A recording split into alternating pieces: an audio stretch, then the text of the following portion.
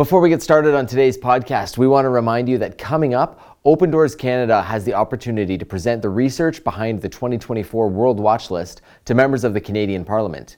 This is the research that informs what we do, and it's a chance to share with our lawmakers and policymakers in Canada the realities of Christian persecution in 2024. So you can help us out by going to opendoorscanada.org/inviteyourmp. The more people who invite their MP, the more opportunities we will have to share our information with members of the Canadian Parliament. So opendoorscanada.org/inviteyourmp, and it takes 30 seconds. You're listening to the Open Doors Canada podcast. At Open Doors, we work to strengthen Christians where faith costs the most so that they can continue to be the church in some of the most dangerous places on earth. In this podcast, we analyze current persecution trends, share stories from Christians that face high levels of persecution for their faith, and always stand with them in prayer. Thanks for joining us. Here's today's episode. Hi, welcome back to the Open Doors Canada podcast. This is Jared here with Nicolette. We're going to be talking today about the country of Libya. Or more accurately, we're going to talk as much as we can. Yes. The reality with Libya is we can't actually talk too much about the situation on the ground. What we can do is give you a little glimpse at what life is like for believers there. We can chat about some recent developments for Christians in Libya. And then most importantly, we can discuss how you can be praying for your brothers and sisters in the country of Libya. Yeah. So Libya is number 3 on the 2024 World Watch List with a score of 91 points. Its persecution score is 91 points, which has increased 3 points from last year. Libya has been a pretty consistent mainstay in the most persecuted countries for several years in a row now, thanks to a strictly Islamic government. The nation is governed by Sharia law, meaning that in the eyes of authorities, there are no Christians in the country. But the truth is more complicated than that. It's more complicated because the majority of believers in Libya, what they do is they're forced to conceal their faith, sometimes for years at a time. And so the exact number of Christians in Libya isn't fully known. There's about 7 million people in Libya. Open Doors estimates that of that, there's around 35,000 Christians in a population of 7 million. So not a lot, but more than the zero that that authorities might want to say that there is. And most of these Christians are foreign migrants from places like Egypt or sub-Saharan Africa. Very few are Libyans who have converted from Islam. But regardless of origin, every believer in Libya may experience intense pressure from his or her family, from the state, from society. Christians risk imprisonment, and every believer is in constant danger of losing their life. Yeah.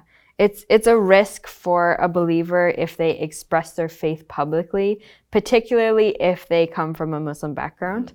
When these believers are discovered, they will likely be scorned by their own family, and they certainly face threats from Islamic militants and the Libyan government. Persecution was rampant during the rule of Muammar Gaddafi until 2011, and even though he was removed from power at the time, the persecution has remained. So let's talk a bit about what Christianity in Libya does look like. So Christians in Libya, as we said, both native and migrant, are a mix between believers who have converted from Islam and born and raised Christians, largely from other parts of Africa, sub-Saharan Africa, Egypt. There are a few churches in Libya, all of which are catered toward migrant communities. In other words, churches for Libyan Christians aren't a thing. But even believers in those churches do find themselves at risk. Our listeners may remember 7 Christians who were infamously captured in 2014 and executed, as well as 21 Coptic Christians. Do you remember this? It was in the news. I think I do remember it, yeah. We were younger at the time. Yes. I remember it was a pretty big deal. 21 Coptic Christians who were kidnapped by the Islamic State and beheaded in 2015. Yeah, it's very horrific. And of course, these are extreme stories, but on a day-to-day basis, the most dangerous activity for Christians in Libya would be evangelism. Sharing your faith is illegal in Libya as a Christian, and discussing your faith with others is certainly very dangerous. In a nation where Islam is the law and Christianity is not an option, tolerating Christians is not something that the Libyan government or the society advocates Yeah, for. and there's reasons behind Yeah. that. So without going into too much socio-political detail, Libya's current situation has to be understood in light of the ousting of Muammar Gaddafi, who we referenced earlier. So since then, Libya has ended up in a scenario with sort of a patchwork of militant groups controlling different parts of the country and vying for supremacy. Currently, the country is more or less divided into an eastern and western bloc.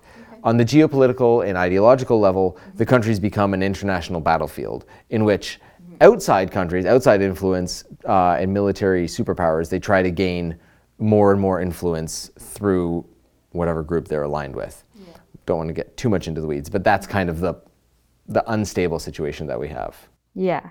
So in short, the situation is unstable and it's prone to conflict. Yeah. Any hope for an improvement in the situation for Christians in Libya is contingent upon an improvement in the political and security situation within the country. So if a central government would be able to assert more authority and restore law and order in the country, Christians would probably receive protection from the more egregious forms of persecution, even though there would not necessarily be any guarantee of freedom of religion and belief. However, in the long run, the nature of the permanent political and constitutional order that would emerge from the current peace and transition process would be the most decisive factor for the freedom of religion of Christians in Libya. Given Libya's conservative Islamic culture, it's unlikely that Christians, and especially Libyan Christians from a Muslim background, will enjoy full freedom of religion and belief in the long term, unfortunately. Yeah, it's one of those situations where Christians are seen as not citizens, where it's like, if you're a Libyan, you're expected to be a Muslim. Yeah. Here's the thing, though. I feel like I say this like every other podcast, but it's so important to me that we understand that the church just goes back so far in countries like this. Here's a trivia question for you. Okay. Do you know which Bible character is from Libya? Oh. It's not the person that Paul encounters when he's reading the Bible and he asks Paul to help interpret. Are you thinking of the Ethiopian eunuch? Yeah. Yeah, no, not It's not him, because No. he's from Ethiopia. Yeah. Okay. No. That's my best guess. Simon of Cyrene was the man who carried Jesus' cross Wow. going to the crucifixion. And Cyrene is a city that was now in modern-day Libya. Wow. So let me read this verse. That's incredible. So this is Mark chapter 15. Let me pull up. Mark chapter 15, verse 21. A certain man from Cyrene, Simon, the father of Alexander and Rufus, was passing by on his way in from the country, and they forced him to carry the cross. They brought Jesus to the place called Golgotha. So it was a Libyan who carried Jesus' cross. That's amazing. And what's interesting in that verse is it references the father of Alexander and Rufus. And the thought behind that, the prevailing thought, is that the author of Mark included that because Alexander and Rufus were known to the Christian community. It'd be like saying, hey, you know our friends Alexander and Rufus? Their dad, Simon, was forced to carry the cross. In other words, it was Libyan Christians who seem to have been members of the early church at the time of the writing of Mark. Obviously, there's a bit of speculation, but that's the general thought.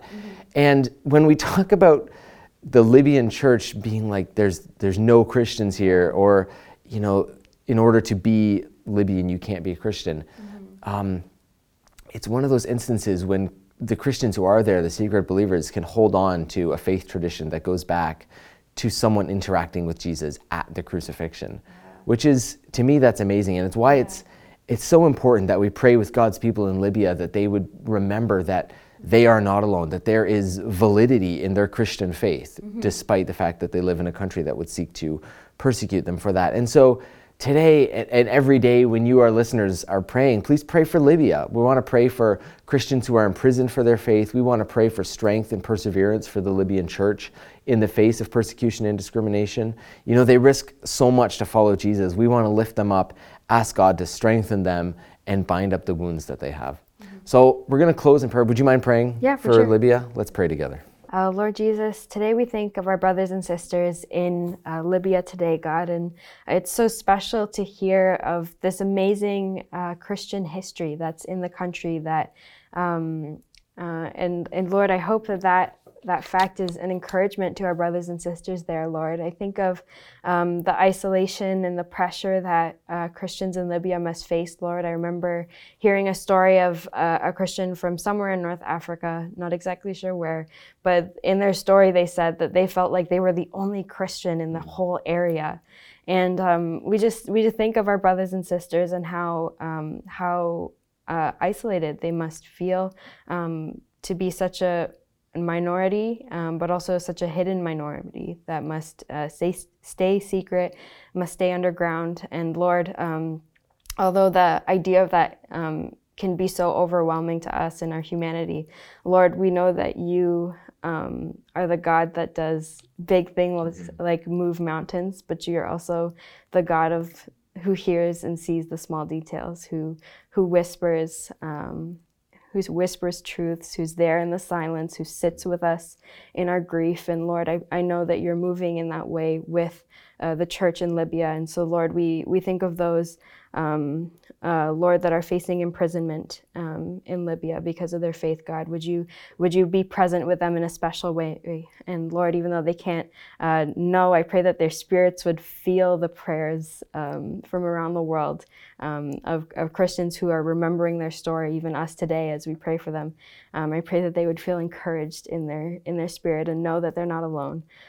We pray for the church to have courage and strength to rely on you, to rely on your faithfulness, and to trust, God, that you are there with them. And even the things that humans mean for evil, God, you can turn them for good. We know that you love the persecutors of the church in Libya, that they are your children as well. And I pray, Lord, that the church in Libya would grow, that people that persecute the church would begin to question why they do that, and question why people choose to hold on to you despite the cost, and that lives would be touched, that more and more people would get to know you and to hold on to the hope of Christ.